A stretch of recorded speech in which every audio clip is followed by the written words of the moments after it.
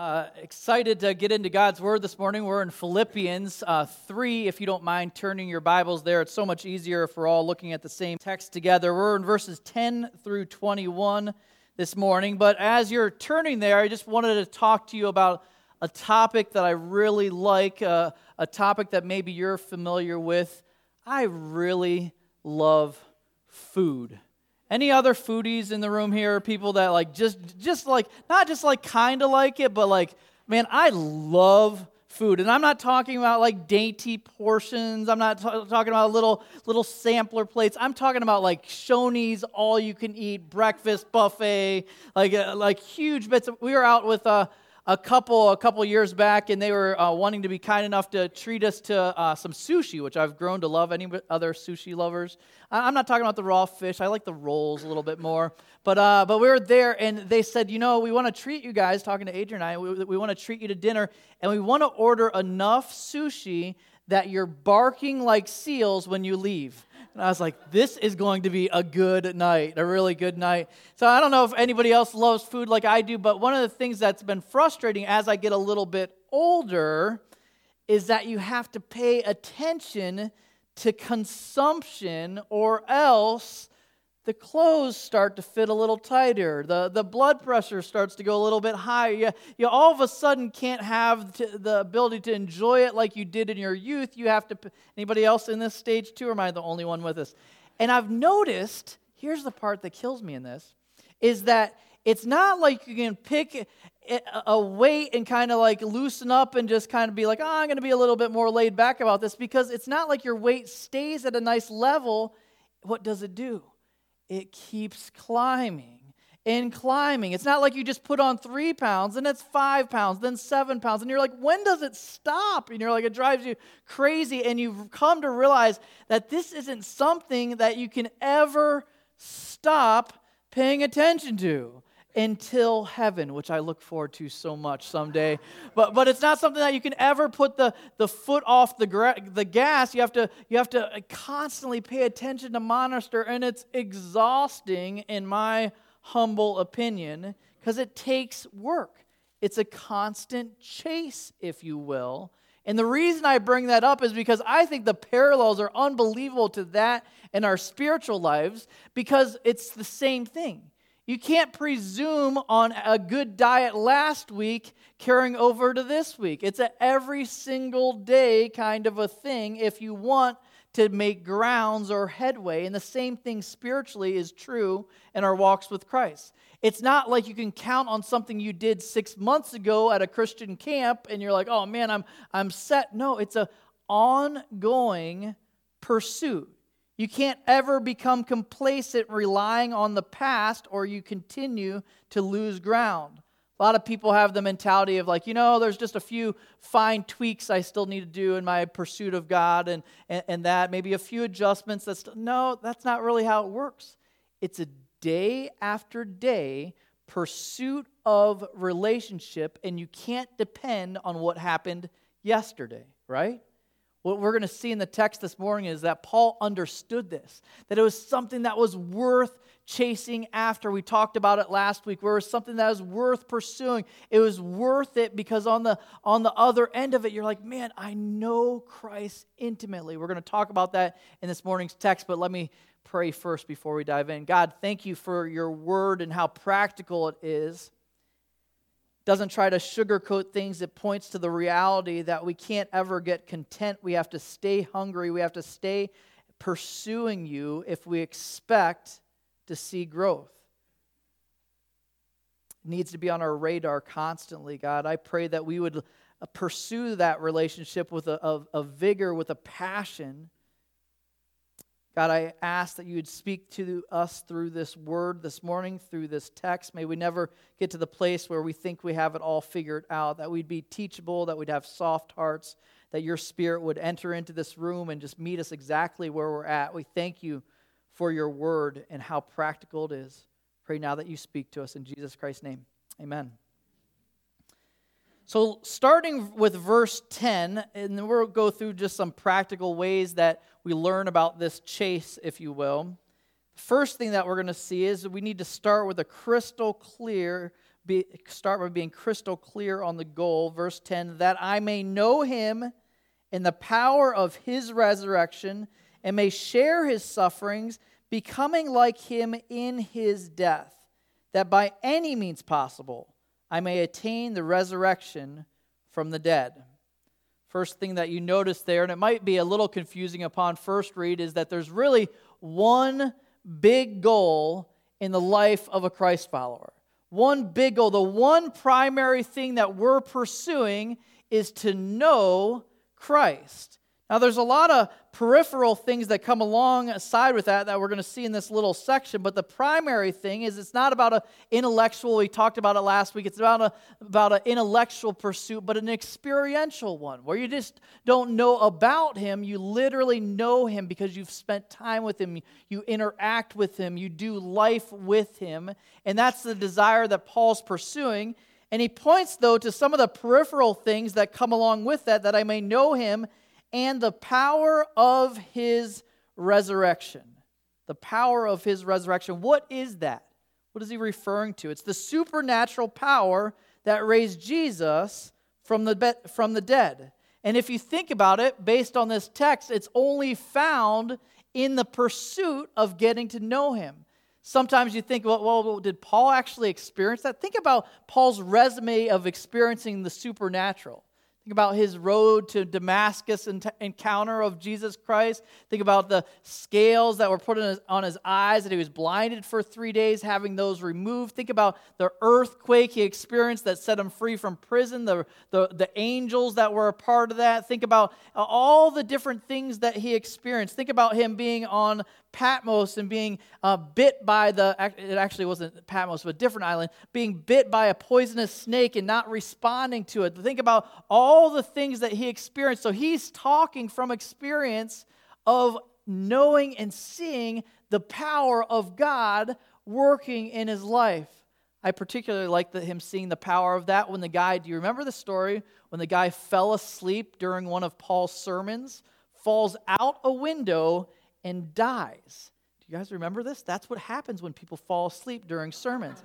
And on the other side of that, Paul then goes out and raises him from the dead, and he's like, yeah, I don't just know of God, I know of his supernatural power. I wrestled through how to talk about this because I think sometimes we think that the Bible was God's greatest hits album and he hasn't written any new music since. I think the Western church somehow has taken the super out and just left us with the natural, but I would propose that God still does radical, crazy things still today. I'm confident if we had a nice handheld mic and we started passing it down the rows here and started saying, hey, share a story of some time where you've seen God do something just amazing that you can't attribute to the natural order of things. I'm confident. Do you guys think we'd have some stories in this room? I was thinking about this. I was preparing even last week on this message because I didn't finish working through the text last Sunday. And so had the flu super bad last week. Wednesday, Thursday, out of the office, fever, crippling headache, was just miserable. I'm a baby with the flu. Anybody else a baby with the flu? And I was stuck home on Thursday night, and it's starting to get to panic mode because I'm like, I got to preach on Sunday, and I only have one more day to pull this whole deal together. And so I'm like, oh God, I went before him just in prayer, like 3 a.m. I'm just had a high fever and was just miserable. I was like, God, I'm about to talk about your supernatural power. How about if you display it? I'm trying to negotiate with him. I'm like, it'll be a great illustration, God. You're going to love it. And so I'm like, how about if you display it and you just cut me a break? Like, let me by morning just feel better. Let me get over this. I got a ton of work to do. So like the next 3 hours, this is kind of gross. So I was just drenched with sweat. You ever had that after a fever breaks? Drenched with sweat. Woke up in the morning, fever gone. Never to return. Got in, got my computer out, started working through the notes from last week. I was like, yes, thank you, God, for the illustration that it's not just your greatest hits in the Old Testament. God is at work all around us doing things that are super impressive. So he's saying, I want to experience not just knowing him, I want to know the power of his resurrection. Then he points to the kind of the other side to that maybe some of us like to avoid. He says, and may share his sufferings. You're like, oh, I don't know if I'm ready for that request. But if you think about it for a moment, many of us in this room can say, probably the closest God has ever felt in my life was when I was going through, you fill in the blank, this trial, and I chose to cling to him. How many can say to that story? How the intimacy that we've seen, that we know, because you're like, I've been through the suffering piece and I've seen how he is faithful through it. Paul's saying this again from experience. That's what he's longing for. And he goes on to say that becoming like him even in his death. It's like, man, I'll take this to whatever road it needs to happen. You're like, well, what was Jesus like in his death? Think of some of the things that Jesus demonstrated in his death. The loving, obedient servant, selfless to the nth degree. And he's like, man, that's pretty awesome to think of, being willing to go down whatever road because of the one driving goal. The one driving goal of knowing Christ better. Knowing Christ better. He was crystal clear. He even says, by any means necessary, that I attain the resurrection. At first read, you're like, what is that even talking about? Read a lot of commentaries on that. I think probably the best descriptor I found was the idea of getting a taste of the intimacy that is to come now. Getting a taste of what's going to happen on the other side of the resurrection. We can sample and see what that's like on this side of our life. And he's saying, I want to, whatever it takes, death, suffering, whatever, it's worth it. Because see, what had happened is he had enough tastes of it to realize, man, that's the one goal. We talked about it last week, the one goal worth pursuing. And he goes on to talk about some real practical ways to do that. Look at verse 12. He says, not that I've already obtained this. It's encouraging to hear Paul say that. He hadn't arrived. Or am already perfect, but I press on to make it my own because Christ Jesus has made me his own. Brothers, I do not consider that I have made it my own, but one thing I do, forgetting what lies behind and straining forward to what lies ahead. Great wisdom in those couple little verses there. I was reading this week about an interesting couple of runners from the 50s. A guy by the name of Roger Bannister. Anybody ever heard of this man named Roger Bannister? He was the first person to ever break the 4-minute mile, which is pretty impressive. I'm still trying to break the 10-minute mile. And but the 4-minute mile, first person to ever do this. Well, about a month after he had this historic accomplishment, another runner by the name of John Landy came and beat, anybody remember some of these names?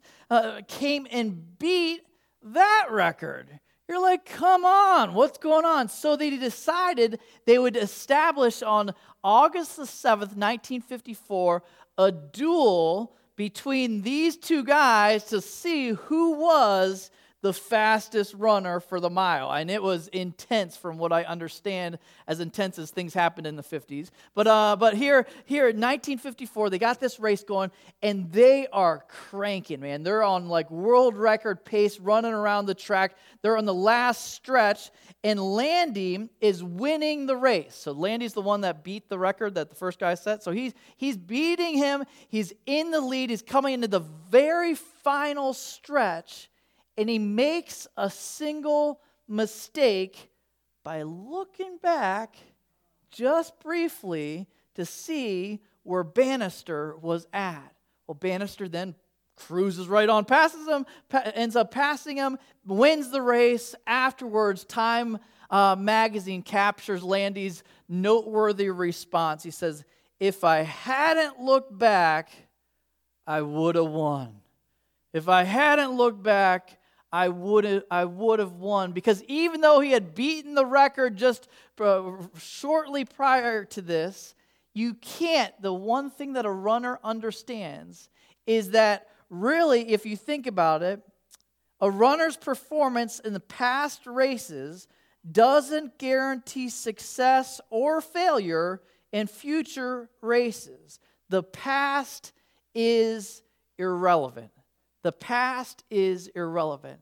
Now take this and turn it to a spiritual sense. If you think about that, if you think about us and our own walks with the Lord, how often we lean into the past. He's saying you need to forget what's behind you and press on to the present, because there's the two different aspects of the past. You can either revel in your successes or you can wallow in your failures by looking to the past. Let me talk about the first one, the whole revel in your successes. Man, I'll tell you, when I was first out of college, I was on fire, had 5-hour quiet times, shared Christ with anybody that would listen. Those were the days. Yeah? But what about now? What about present? What's your relationship with the Lord look like this week? Our relationship with Him last week is kind of a moot point. There's a movie I've watched. I'm kind of embarrassed to admit it. Has anybody seen this movie called Napoleon Dynamite? Literally, probably one of the dumbest movies of all time. But, hold off before you start booing me. Some of the funniest characters of all time as well. One of my personal favorites, I made the mistake of watching this movie with my in-laws. They didn't get that. That was painful. But like in this movie, you have in the light blue polyester there, a character by the name of Uncle Rico. And what was Uncle Rico known for? What Uncle Rico was known for was just celebrating the glory days. Just always talking about, I used to do this, I used to do that, I could throw this football over those mountains. And everything was a stretch of all of his former accomplishments. Anybody have that person in your life? It's always about the good old days. And you think about that, and you're like, don't be the spiritual Uncle Rico. Don't be the spiritual Uncle Rico. You know, things used to be great. Like, oh, I did this. Man, Beth Moore, she took notes on me. These were all the accomplishments that I have spiritually. And God's like, yeah, but in relational terms, how does that matter? What's our relationship look like now? The last couple days, like, how have we talked much? Have you listened to me much? Have you got into my word much? What does it look like now? That's the danger that he cautions us against, not dwelling simply on the past. And so either the positive side of that, reveling in your accomplishments, also the negative side is another crippling thing, because we can also wallow in our failures, wallowing in past mistakes. Oh man, God could never, after I've done that, God could never get back to the same spot. I could never get back to the same spot with God after you fill in the blank. Either is a danger, and either can be a huge hindrance to moving forward in your relationship with Jesus Christ. That's why he's saying, brothers, I do not consider that I've made it my own, but one thing I do, is I forget what lies behind and I strain forward to what lies ahead. What a wonderful word for each one of us, that we can't rely on the past. He had tasted enough to know that there was nothing better than chasing after it, but it was key that he wasn't going to wallow in past victories or failures. The next one's the obvious one. He starts to bring that up, forgetting what lies behind and straining forward to what lies ahead. I press on toward the goal for the prize of the upward call of God in Christ Jesus.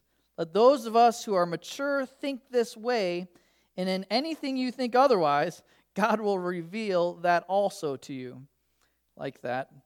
Picture here, the picture of pressing on, straining, the idea of major effort required. I don't want to exceed my Sports Illustrations limit this Sunday, but one other one I had to talk about.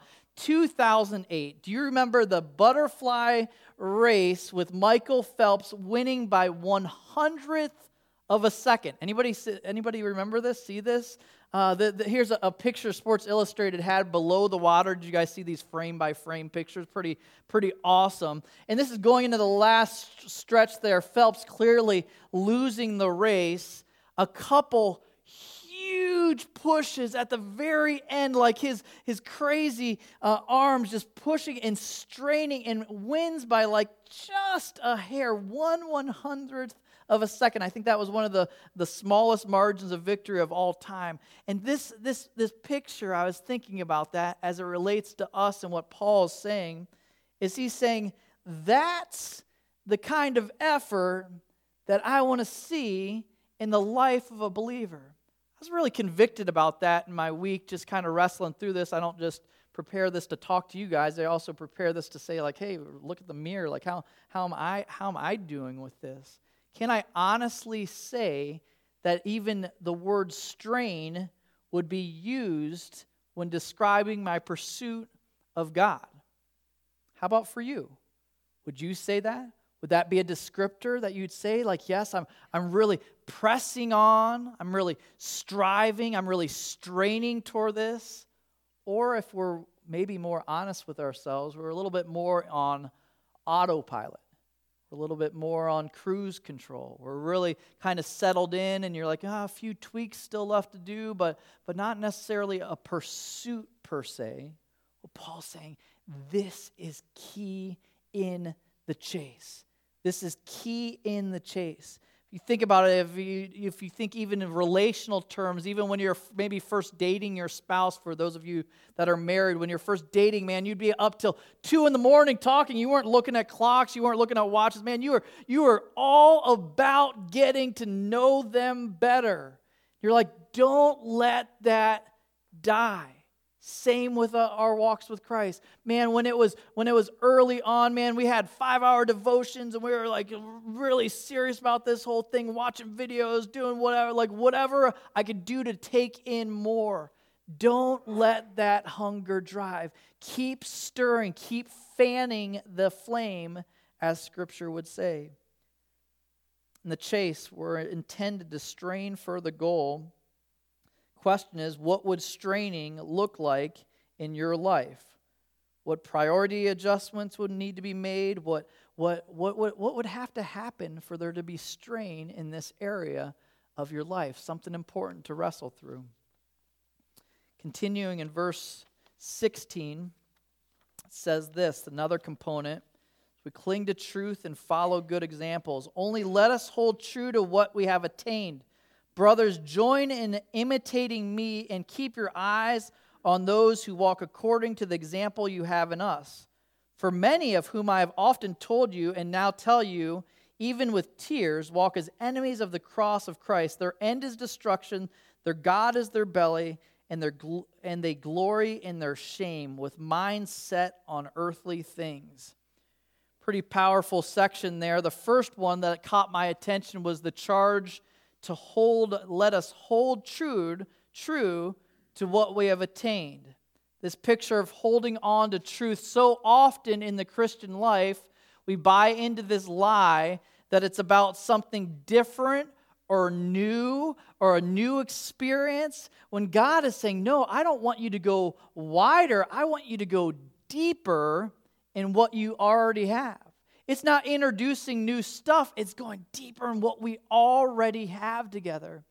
When I was in college, I was actually talking to a friend about this on Friday night. When I was in college, we went down, a few friends of mine went down. They are having these revival meetings down in Florida. And I was at university in Ohio, and we decided to take a weekend trip to go check out and see what was going on, because God was doing something crazy down there, and we wanted to see it. And we got down after like a 20-hour drive. It was one of those silly things you do in school. You drove through the night, and we get there to this revival thing. I remember being there and seeing some things that I didn't see in my Baptist church growing up. And so a lot of dancing, a lot of falling, a lot of interesting noises coming out of people, a lot of things that you're just like, wow, didn't know that existed. And so I was wrestling through that, and I'm not here to judge. The Holy Spirit can determine what He's going to do with people however He so chooses, but I had to think to myself a little bit like, is that really what God intended for His worship to look like? I'm not sure. When I look at Scripture and I talk about order and I don't know. I was wrestling through that, thinking, I wonder if maybe there's this drive that's within the believer. Maybe there's something different that I'm missing out on. Maybe there's something more. And he's saying, what if we're clear on running things through Scripture, making sure that we're clinging to what we already have, what's already been attained. There's plenty there already. Stay rooted. Run everything through the filter of Scripture.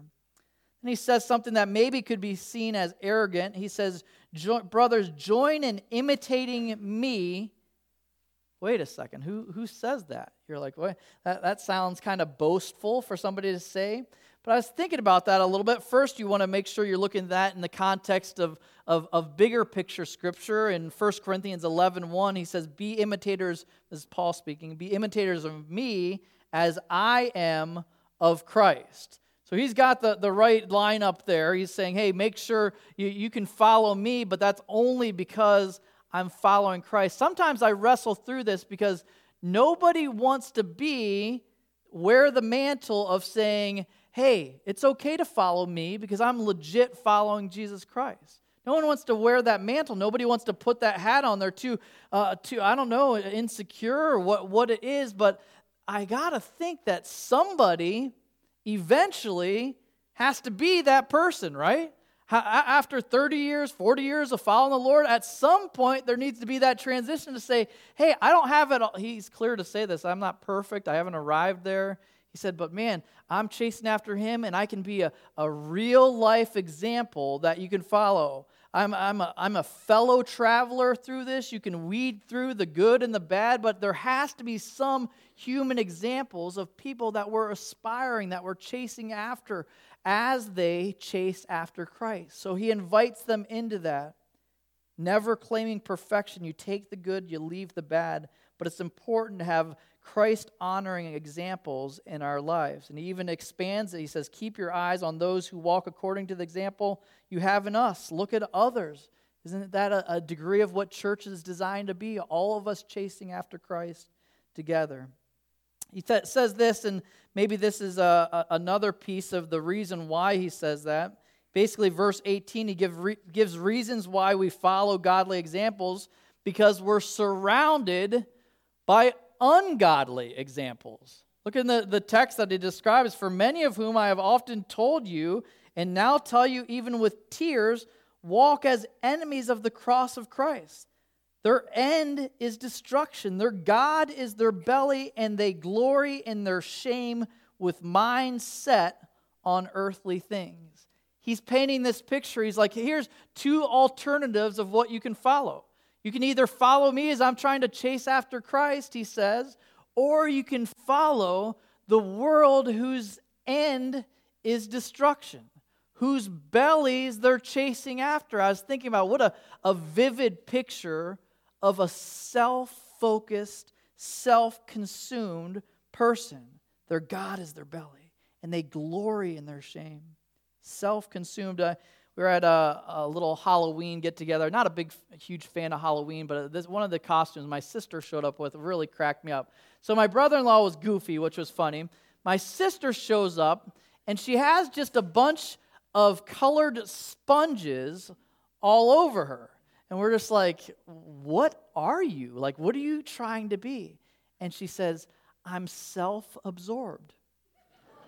And I was like, oh man, I'm self-absorbed. It's killing me. But anyway, I was picturing that, and that's the warning that he's giving us. I had to throw that in, sorry. That's the warning that he's giving us, is just like, man, you're surrounded by people that are self-absorbed. They glory in their shame. What does that mean? That means not only they doing stupid stuff, they brag about it boastfully. How often we see that? Have you ever been in this conversation where somebody says something like this? I was thinking about this. I'm going to hell so I can hang out with all my friends. That's where the party's at. Have you heard some version of that before? It just breaks my heart to think you have no idea what you're saying. You have no idea. You revel in your shame. That's the world that we're surrounded with. That's what he's warning us. And he warns us that their end is destruction. And here's an important piece to remember before we move on, is notice how he describes this. As he describes this, he says, for many of whom I have often told you now, tell you, even with what? Tears. Tears. His heart broke for these people. I feel like too often we get into this us versus them thing in the world around us, and you're like, no, our heart needs to break for people that are lost and confused, broken for people that their God is their belly and their end is destruction, and they glory in their shame. And you're like, man, I want my heart to break for that person.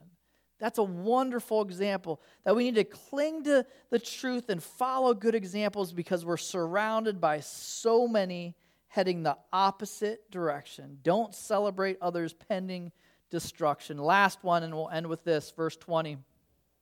We recognize where our citizenship is. But our citizenship is in heaven, and from it we await a Savior, the Lord Jesus Christ, who will transform our lowly body to be like his glorious body by the power that enables him even to subject all things to himself. Start with that first statement there. But our citizenship is in heaven. How does that statement change our perspective on everything we've seen in the last couple weeks? How does that change our perspective on everything we've seen in politics in the last couple weeks? How does this reality impact the way that you view it? That I'm not consumed. It's okay to be aware and be active and involved. I'm not saying that. But I'm not consumed with what is happening in this foreign land. I'm not a member of this team. I'm just an outsider passing through with a message of hope for the hurting. How would that mentality change how we see everything that's happening in our country right now? I'm just visiting. I'm passing through. I'm not on this team. I'm not on that team. I'm just bringing a message of hope. That's what Jesus did when he showed up. He didn't try to fix the government. He just brought the solution that they actually needed, which was to be spiritually rescued.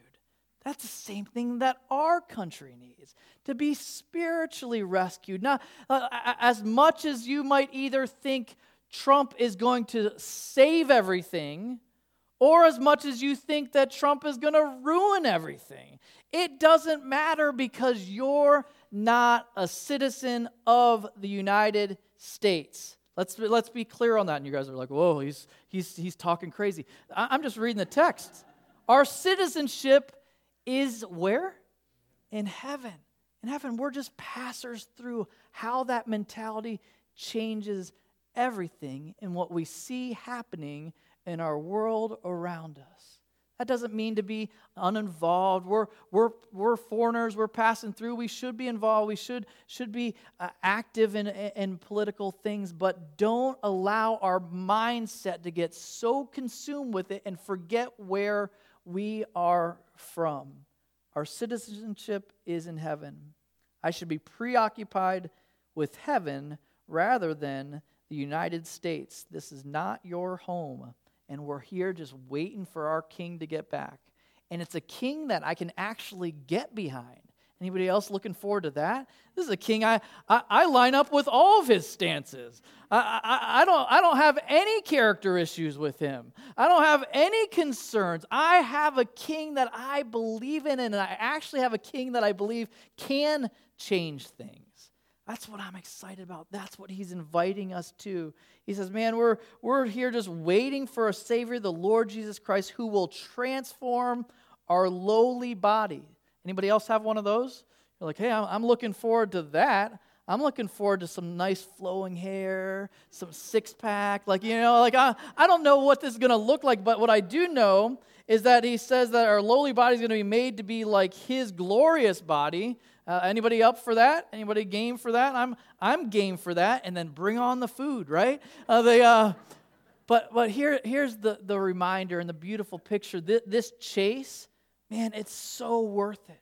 It's so worth it. He's going to do this in the power, it says, by the power that enables him even to subject all things to himself. He's the king that's worth following. Power that holds the universe together, that spins planets in orbit, that keeps the sun at the right distance, the power that forms a baby in the womb, a power that keeps our lungs breathing and our hearts beating. That's the king that we're waiting for. That's who we're following. He says, this is the chase. It's never something that we can put let off the gas on. It's something that takes a constant effort, but man, is it worth it. So, which of these did you need to be reminded of this morning? Being crystal clear on the goal, forgetting what lies behind, straining for the goal, cling to truth and follow good examples, recognize where your citizen's at. I don't know what it is, but we got to keep going with the climb. I'll end with this story. I was reading this week about at the foot of the Swiss Alps. There's a little memorial stone I was reading about of a climber that tried to climb there and didn't succeed. And it just had his little epitaph, had the years that he was born, the year that he died, his name, and then it just had 3 words left there. It said, he died climbing. That's it. He died climbing. I was like, oh man, isn't that the picture that we're trying to pursue, man? I'm just going to go out in a blaze of glory, man. I might die climbing, but oh, it's going to be worth it. It's going to be worth the climb. It's going to be worth the chase. On the other end of this, it all gets a whole lot better, I promise. Let me pray for us. God, thank you so much for your word this morning. Thank you for this picture of the chase. I thank you for examples like Paul that saw through the temporal to the eternal. That's my prayer for us as well, that our eyes would be focused on the right goal, that our priorities, that our schedule, that everything would align with that.